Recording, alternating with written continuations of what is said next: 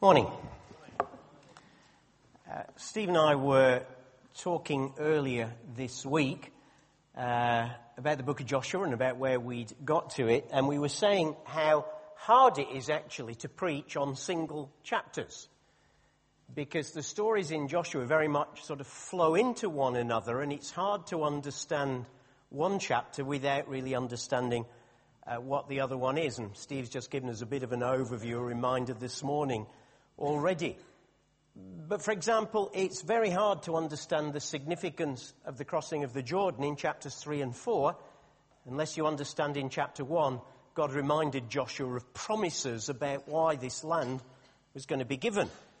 Very hard to understand the significance of the circumcision at Gilgal in chapter 5 unless you understood the insignificance of crossing over the Jordan in chapters 3 and 4.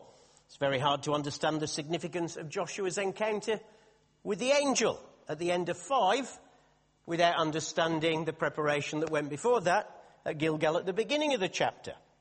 Very hard to understand the significance of what you looked at last week, which was the conquest of that mighty fortress of Jericho coming down in chapter 6 without understanding that they needed to dedicate themselves first to God in chapter 5. And it's certainly hard, if not impossible, to understand our passage today, which is going to be Joshua chapter 7, without our understanding what's happened in the chapter before. Because look how chapter 7 starts. If you've got your Bibles, turn to Joshua chapter 7, verse 1. If you've not got your Bible, just give yourself a little slap and say, bother, I forgot my Bible, really must remember to bring it next week. If you're sitting next to someone who didn't bring it last week, give them a slap and say, you really must bring it next week. It starts like this: but the Israelites acted unfaithfully in regard to the devoted things. The Israelites acted unfaithfully in regard to the devoted things. Achan, son of Carmi, the son of Zimri, the son of Zerah, of the tribe of Judah, took some of them. And so the Lord's anger burned against Israel. Okay, so we just first need to remind ourselves, what on earth is all that about? What were these devoted things that this guy Achan took that he wasn't supposed to be doing? Okay, let's go back a little bit then to last week to refresh our minds. Last week you looked in African style at Joshua chapter 6 and that fantastic story of the walls of Jericho. Actually, Steve, I thought this morning when I came in, really those should be smashed down by now, and we should actually be seeing the promised land behind it there. So you remember the story last week. Quick recap. This mighty fortress of Jericho, one of the oldest cities in the world, archaeologists believe, huge walls, huge towers, and this is the first city that Israel has to come up against. And God's fantastic plan for conquering this city is a praise march. You remember, for 6 days, they have to walk around, they march around the city in silence. All that's allowed to happen is the priests, with the Ark of the Covenant, are allowed to blow those shofars, those ram's horns. Actually, when you think about it, it must have been quite psychologically unnerving for the folk inside the city. They must have been, what on earth is going on? Because there's this march of all these people around the city, and they don't say a word, and they march, and then they go away. And you must have thought, wow, whew, that was close. And then the next morning they're back again, and the ram's horns are sounding once again, and they march in absolute silence. And they do this for 6 days until, in last week's chapter, on the 7th day, they march around for 6 times. That must have been really unnerving, thinking, what's going on here? And on the 7th time round, God had told them that they were to give a loud shout. I don't know what it was they shouted. Was it Yahweh? Was it Jericho for up? Don't know what it was. But there's this huge shout goes up and the walls simply collapse. By the way, that area is quite subject to earthquakes, so not difficult at all. fantastic miracle timing of it, but it may well have been an earthquake just loosened those walls and made them collapse. And in they go, and they take that city. Now, Joshua had said something before they went in that frankly is one of the most challenging bits of the Bible. And I'm really glad that Dave Perry is going to be talking about this on December the 5th. We've got a special evening meeting, it is December 5th, yeah, when we're going to look at this whole issue because there's some really hard stuff in Joshua, and I don't think we help ourselves by pretending it's not. Because there's some slaying and butchery that goes on that we would call today ethnic cleansing. So I was doing that with King's Bible College week before last, but Dave's going to do it with all of you. So conveniently, I can miss referring to anything about that at all other than stating it happened until you come on December the 5th, and Dave will explain it all. He's quaking in his boots even as I say that. Why don't you just turn back for a moment to chapter 6, verse 17, because this is going to help us with our story. Joshua had said, the city and all that is in it are to be devoted to the Lord.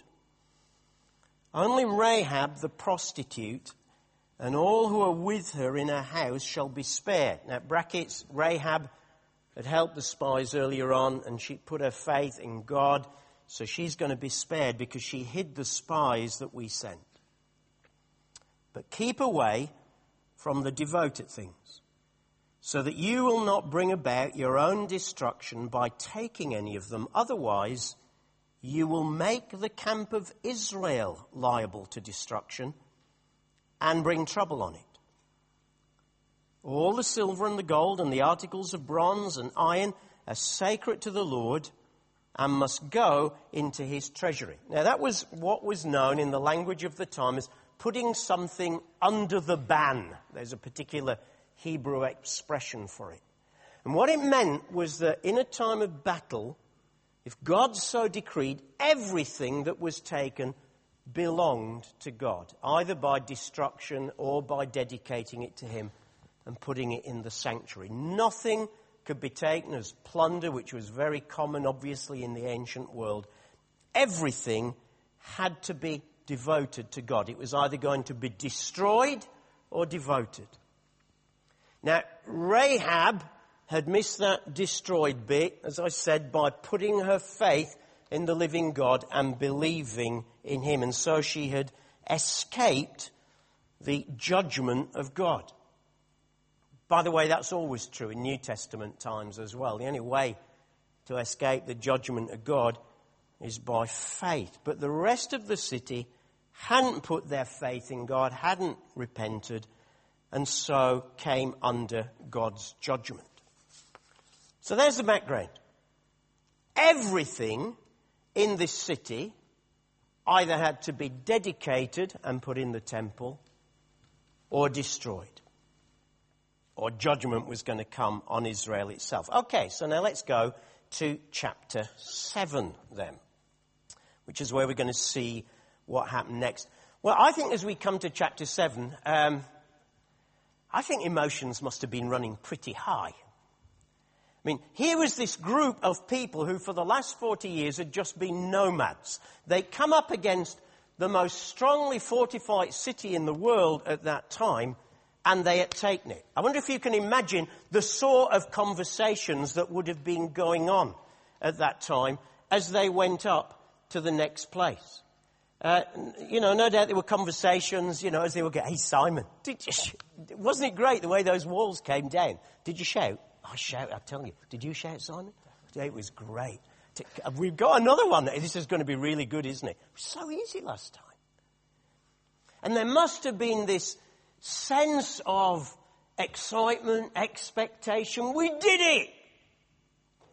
As they come to this next city of Ai. So there's this huge confidence, huge animation and excitement and atmosphere as they make their way up the hill. Big hill, by the way.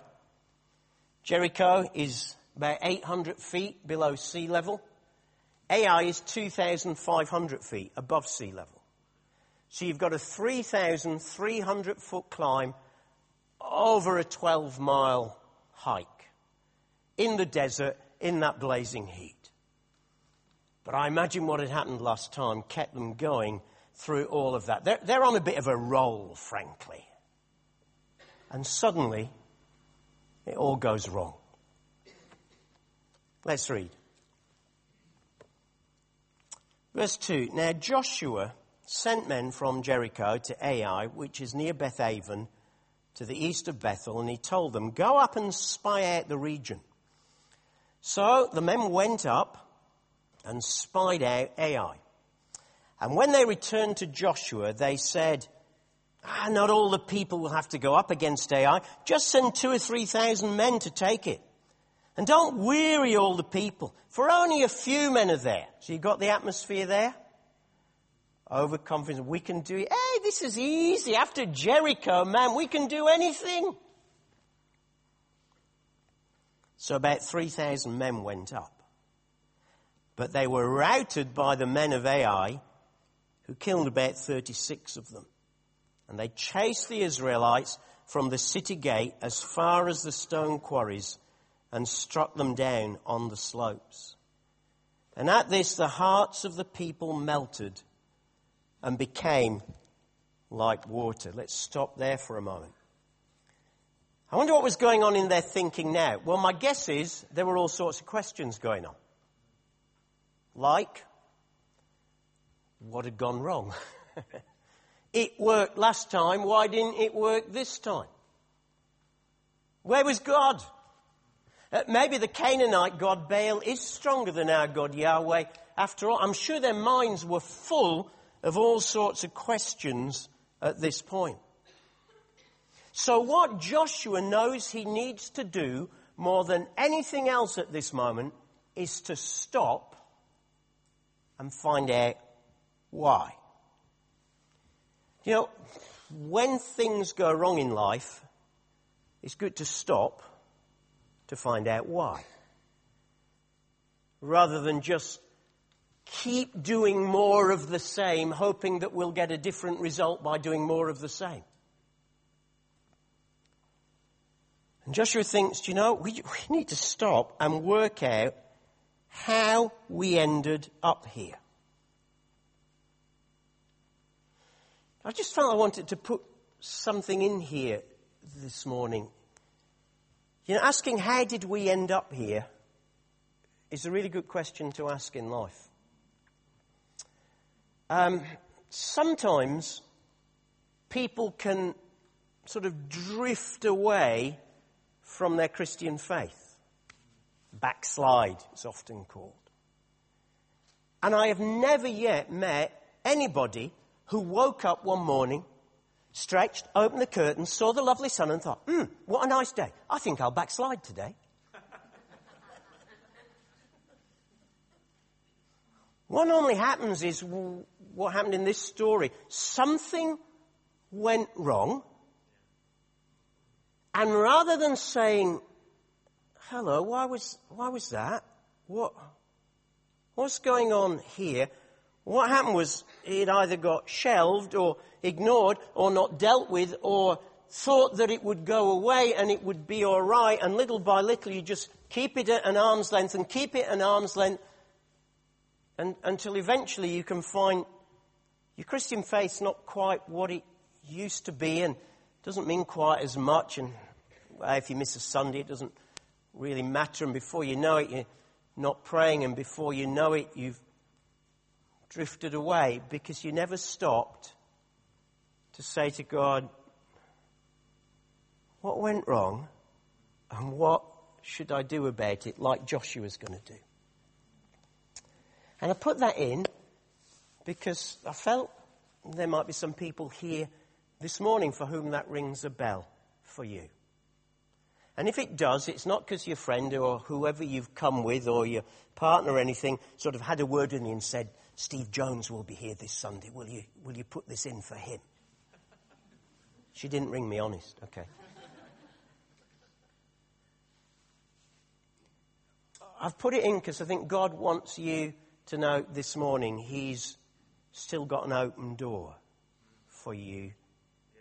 And this morning is as good as any to come back and say, do you know what? I was stupid. Something went wrong. I had my AI in life. And rather than say, so God, what's all this about? I just ended up drifting. And if you're one of those this morning who's ended up drifting, God wants to say to you this morning, there is a way out of this as surely as there was for Joshua in this story. So let's come and look at how he got out of this. Let's look this morning, I've called it Dealing with Defeat.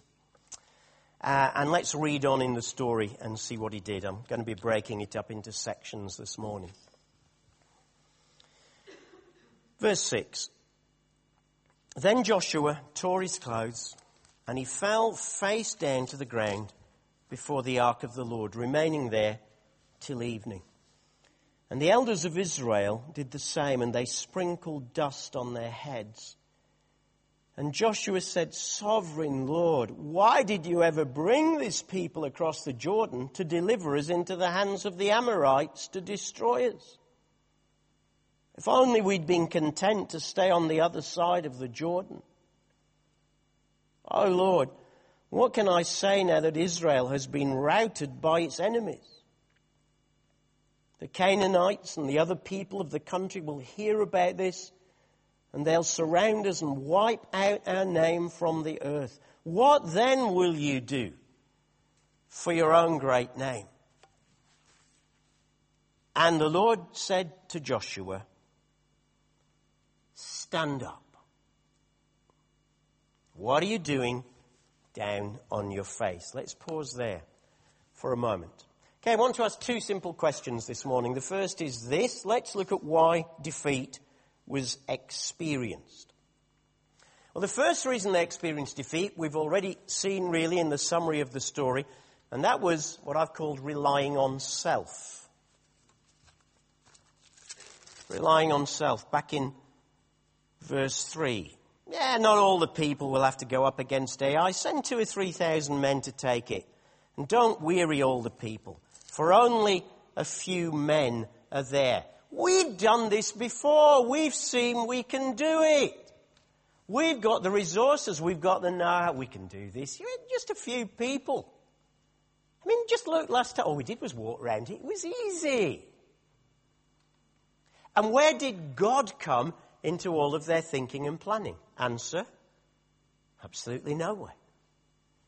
They don't call on God. They don't ask God for strategy like they got strategy for the last one. They just presumed that what worked last time will work this time. That they now had the ability. 2,000 or 3,000 men can easily do this. And this self-reliance, this confidence in their own ability, this experience from the past was their undoing. Do you know what? Sometimes our experience of the past can be our greatest enemy as well as our greatest friend. Because we just become presumptuous and know that we can do it, and we end up doing it in our own strength. So there was a measure of relying on self, but actually that wasn't the chief reason it went wrong. Let's read on a couple of more verses. Verse 10. Joshua, the Lord said to Joshua, Stand up. What are you doing down on your face? Israel has sinned. They've violated my covenant, which I commanded them to keep. They've taken some of the devoted things.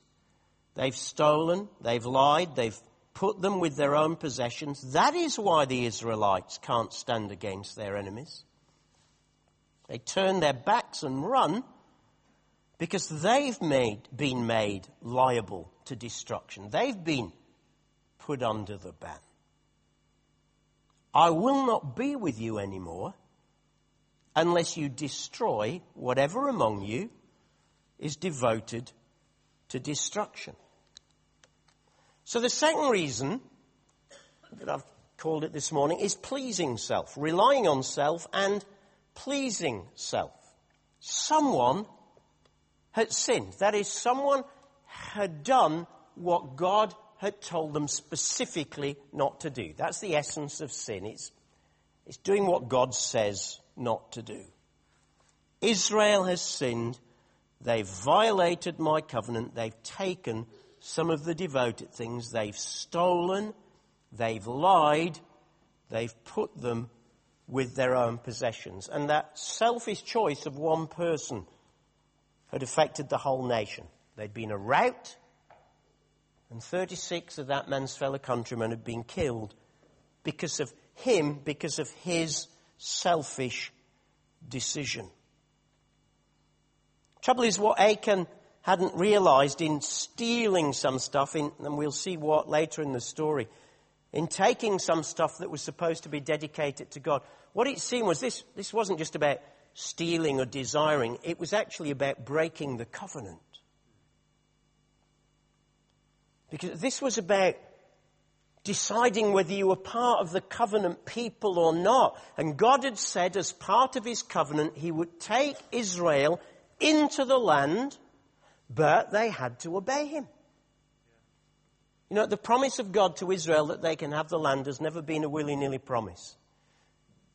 It's about obeying God and being available for God's bigger purpose, which is about being a light to the Gentiles, by the way, not just living for themselves.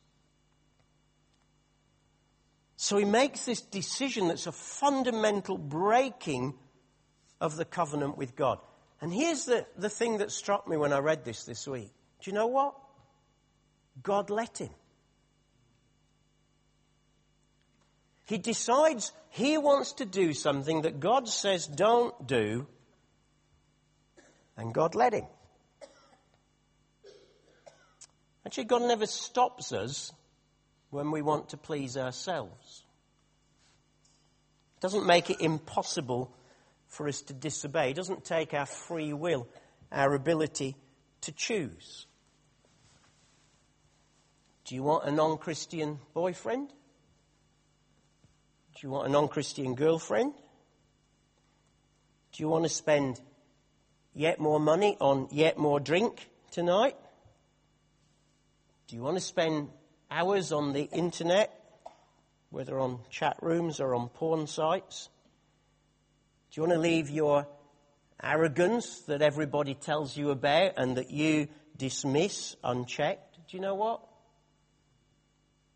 God won't stop you. He's not going to send a thunderbolt from heaven to get in the way of it. He won't stop you, but I also tell you this, neither will he bless you.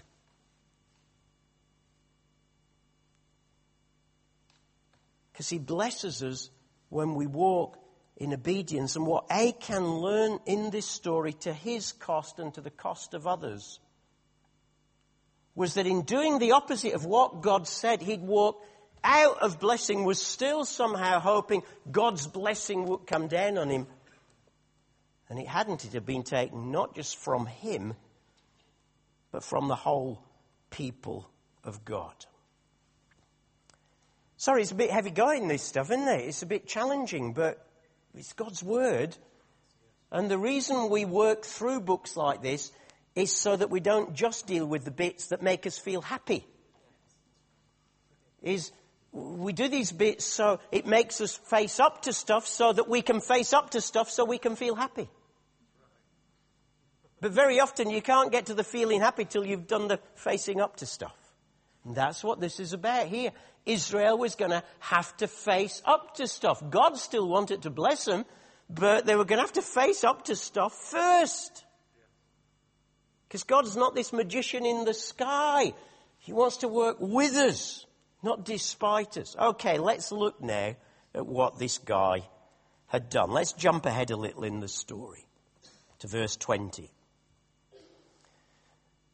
We'll see how it comes out in just a moment. But Achan replied, "It's true. I've sinned against the Lord, the God of Israel. This is what I've done. When I saw in the plunder a beautiful robe from Babylonia, 200 shekels of silver, and a wedge of gold weighing 50 shekels, I coveted them, and I took them. And they're hidden in the ground inside my tent with the silver underneath." What was everything supposed to be done? It was either supposed to be dedicated or destroyed. What had he done? he'd taken these things for himself. Did you notice that little progression of verbs there, by the way? I saw, I coveted, I took. You see the movement there? Saw, coveted, took. It's what we call these days the world of advertising. So, look, you want this, you can't live without this. Your neighbour's got it, your mate's got it, your roommate's got it. Look, this is really good, isn't it? Yeah, I think it is really good what I want. Same old principle. Saw, coveted, took. Funny, he ended up seeing, coveting and taking the same things that people want to see, covet and take today. Fashion and dosh. They're still two of the biggest challenges to us today. Nothing new under the sun, really, is there? By the way, there's nothing wrong with fashion and clothes or money, per se, if they're handled right. Let me just say that in passing. But we do have to be careful of both, because both have got a very attracting power to want more or different. And these are still two big things in life. Well, of course, the deeper issue here was he'd not just pleased himself, he'd not just taken something he shouldn't have done. He'd actually, the trouble was he had willfully identified himself with that which was devoted to destruction. God had said, all in this city is devoted to destruction, or to me, into my temple. And it's as if by taking them, he'd said, I align myself with what is going to be destroyed. And then he'd hidden it in his tent and hoped that somehow that wouldn't apply to him. Little wonder then that God had said, verse 13, go consecrate the people, tell them consecrate yourselves in preparation for tomorrow. For this is what the Lord, the God of Israel says, that which is devoted is among you, O Israel. And listen to the next sentence. You cannot stand against your enemies until you remove it. Because what had been taken now symbolized, God, we don't want to do it your way. We don't want to be your covenant people. Oh, but we'd still like the blessings, please. And God said, it doesn't work like that. You have to walk with me and walk my ways if you want my blessings. Okay, that's why defeat was experienced. That's enough misery. Let's move on to the second point, how defeat was overcome. How defeat was overcome. Why don't we read now the second part of this story? Verse 14 then. In the morning, God said, present yourselves tribe by tribe. The tribe that the Lord takes shall come forward clan by clan. And the clan that the Lord takes shall come forward family by family. And the family that the Lord takes shall come forward man by man. And he who is caught with the devoted things shall be destroyed by fire along with all that belongs to him. For he has violated the covenant of the Lord and has done a disgraceful thing in Israel. Early the next morning, Joshua had Israel come forward by tribes, and Judah was taken. Then the clans of Judah came forward, and he took the Zerahites. He had the clan of the Zerahites come forward by families, and Zimri was taken. And Joshua had his family come forward, man by man, and Achan, son of Carmi, the son of Zimri, the son of Zerah, of the tribe of Judah, was taken. And Joshua said to Achan, my son, give glory to the Lord, the God of Israel, and give him the praise. Tell me what you've done. Do not hide it from me. And Achan replied, it's true, I have sinned against the Lord, the God of Israel. This is what I've done. When I saw in the plunder a beautiful robe from Babylonia, 200 shekels of silver and a wedge of gold weighing 50 shekels, I coveted them and took them. They are hidden in the ground inside my tent with the silver underneath. So Joshua sent messengers, and they ran to the tent, and there it was, hidden in his tent with the silver underneath. They took the things from the tent, brought them to Joshua and all the Israelites, and spread them out before the Lord. Then Joshua, together with all Israel, took Achan, son of Zerah, the silver, the robe, the gold wedge, his sons and daughters, his cattle, donkeys, sheep, tent, and all that he had, to the valley of Achor. And Joshua said, "Why have you brought this trouble on us? The Lord will bring trouble on you today." Then all Israel stoned him. And after they'd stoned the rest, they burnt them. And over Achan they heaped up a large pile of rocks, which remains to this day.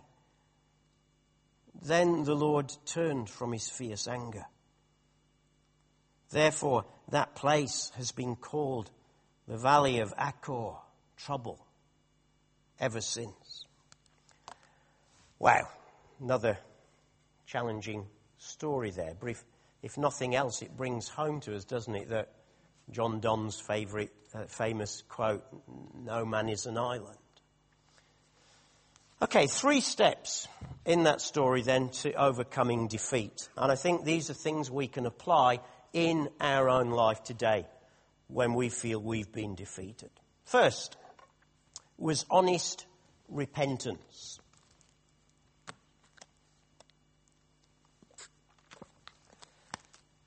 This story is full of repentance from everybody except the man who did it. Back in verse 6, Joshua, the elders, deeply grieved. Sackcloth and ashes, traditional ways of showing their grief. Deeply grieved they've let God down. Contrast that with Achan. Now if you look at verse 20, yes, he's very quick to confess. But when? When he's been found out. Not until he's found out does he say, "Yeah, Gov, it was me. I come clean." He had had hours to come clean. See, what was happening here was they were casting lots. It was an Old Testament way of prayerfully, it was almost like drawing names out of a hat we would see, but prayerfully. No Holy Spirit in the way that we have him to give us guidance today. And so they cast lots. And they worked their way down from these 2 million plus people in Israel, the nation. And the Israel's made of tribes, 12 tribes, so they get that tribe. And then the tribe's made of clans, lots of them. And they find which clan. And the clan's made of families, lots of them. And they find the family. And the family is not 2.2 children. Remember, it's mum and dad and grandma and granddad and your uncle's brother, sister who died because you'd taken them in. And gradually they work their way down. It would be a bit like, as if I were to say this morning, there is someone in here who has deeply sinned against the Lord. Now you're all worrying because it's all of you, including me. And I say, okay, the Lord's leading me. I see, first of all, it is not in the outer sections. So there, thank goodness for that. Yeah. Actually, I really believe it's in the front. It's in this middle block. So you lot are breathing a sigh of relief now. Because all those sins have just got missed. And then I cast lots and think, actually, it's not just in the middle block, it's in the front half of the middle block. So Stuart's smiling now. And not only is it in the front block, it's in the front of the front block. In fact, it's within the first 3 rows of the front block. Okay, this is what it was like. You got the picture?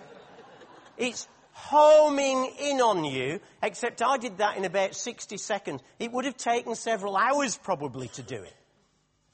And little by little, what God is doing is he is narrowing it down, narrowing it down, narrowing it down. And at any point, Achan could have said, "Stop, it was me." And do you know what? I believe that he could probably have found forgiveness at that point, like Rahab the prostitute had found forgiveness. Why? Because God does not desire the death of any sinner, but that everyone should repent and find him. It's almost like God's way of saying, we're narrowing it. And when I was reading it this week, I thought, I wonder what Achan was thinking. That the silver and gold would disappear from in his tent. That Joshua would drop down dead. That the Urim and Thummim would say it was Graham Hipwell. I mean, what was he thinking? And he goes through all of this, and not once does he open his mouth until Joshua says, it's you. And then, oh yeah, it was me, I'm really sorry. He wasn't sorry, he was sorry he'd been found out. Repentance is not saying sorry when you've been found out. It's almost too late then. Sorry is repenting while still nobody knows, apart from God, and getting it dealt with and getting it cleaned up, because the Lord is a gracious and compassionate God. He's merciful, he's slow to anger, he's abounding in love and faithfulness, maintaining love to thousands and forgiving wickedness, rebellion and sin. And if this morning, out of all I do in this, you're feeling a bit uncomfortable about a good sin, my response is good. But all you need to do now is give it to God. For goodness sake, please don't go home with it. Don't go and bury it under the tent again. Whatever's buried under the tent, whatever robe, whatever gold is there, for goodness sake, dig it out. Because that's what God wants. Honest repentance was found from everybody except the man who did it. And because there was no repentance, he ends up facing the consequences of what happens when we don't repent. Honest repentance. Second, I think another way to overcome defeat, if you're facing an AI in your life at the moment, and you've faced some defeat of whatever sort, at work, at college, in the family life, personally, morally, if you face some defeat, for goodness sake, ask yourself these questions. Have you honestly repented of it first? Second question. Honest questions. Back in verse 79, Joshua had gone to God and asked why. Not that self-pitying why that says, oh, why did this happen to me? Why me? It was the whole world. Why couldn't it happen to them? Why me? It wasn't that self-pitying why. It was the God, I have to find out why this happened so I can change things. It's that readiness to self-examine and examine the situation. Oh God, why did I fail this exam? You didn't revise.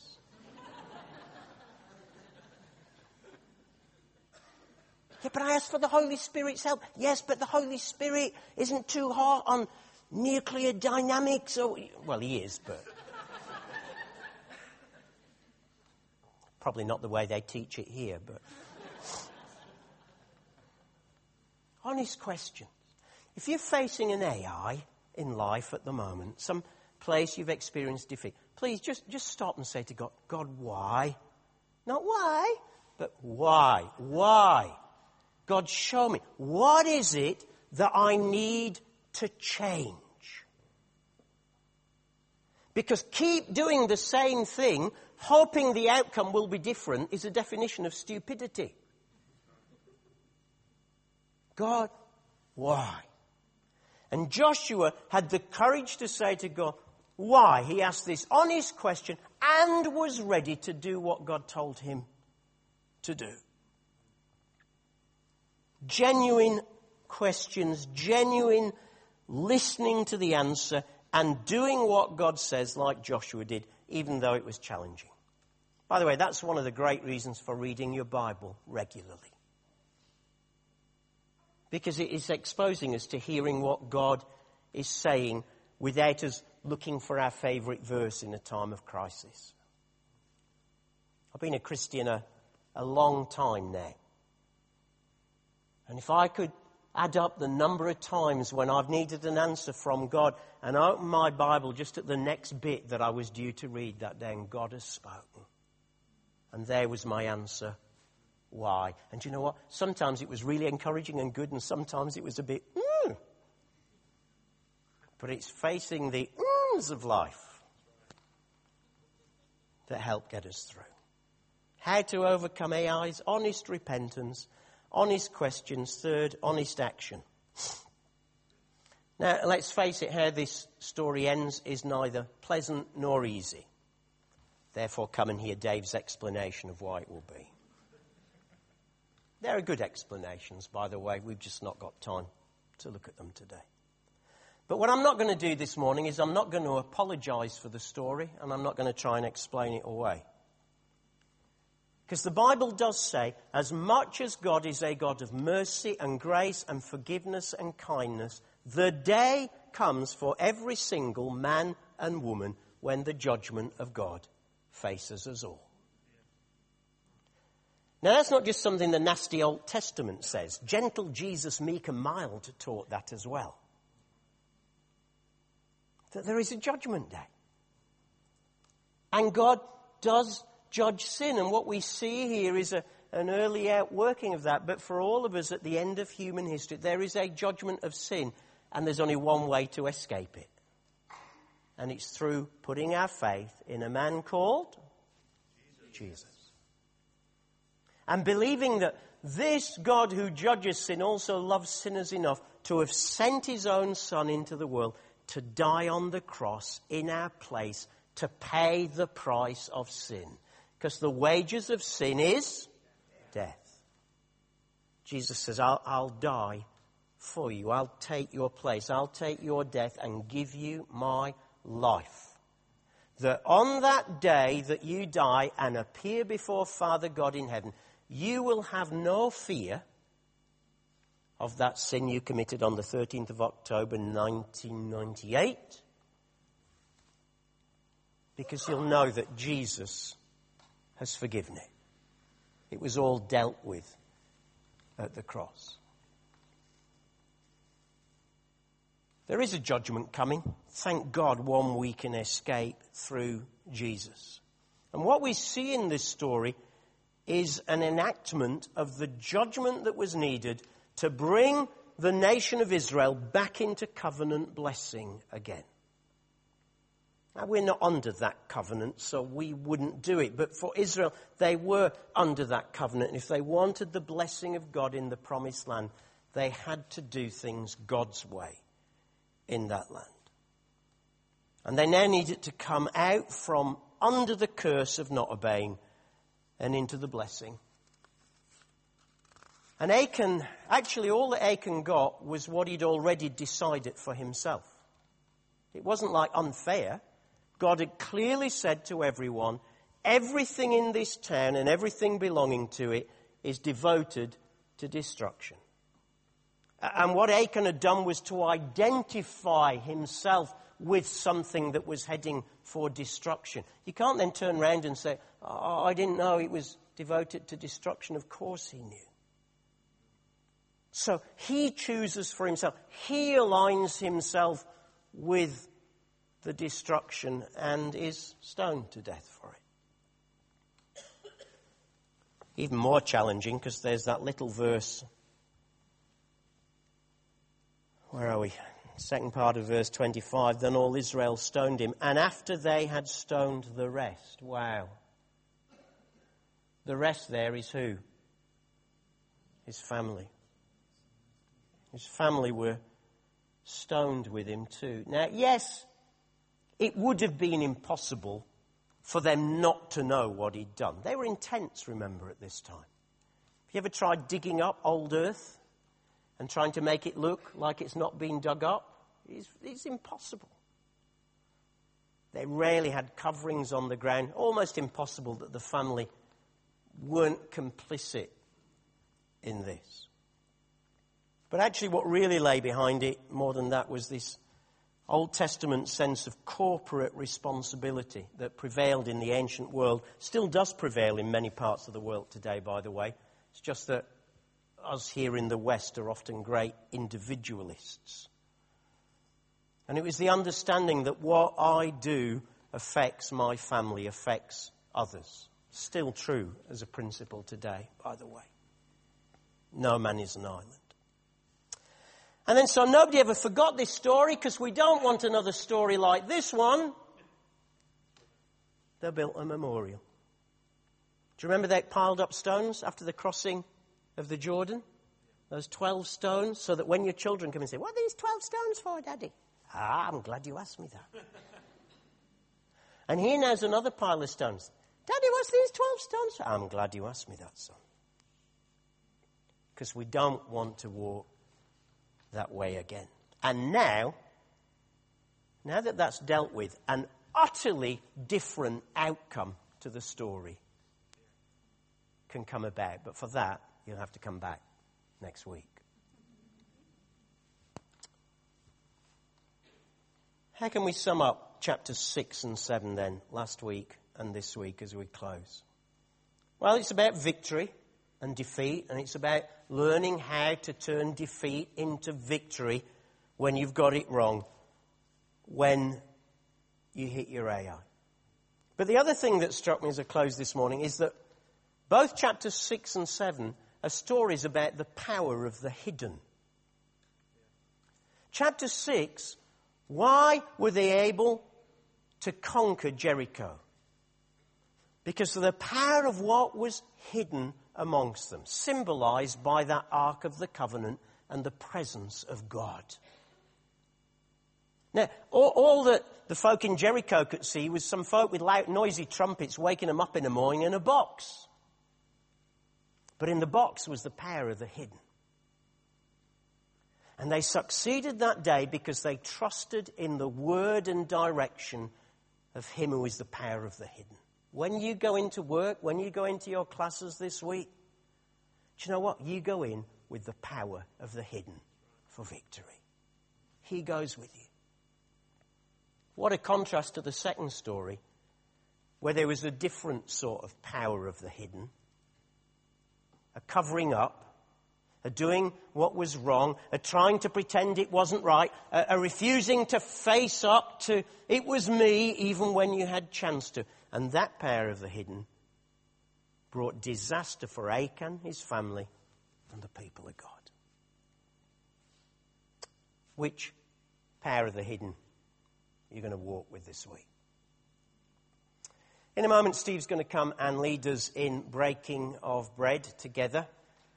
And as we do that, we want to give you an opportunity this morning for responding to God. And I just want to say this morning, two things I want to underline.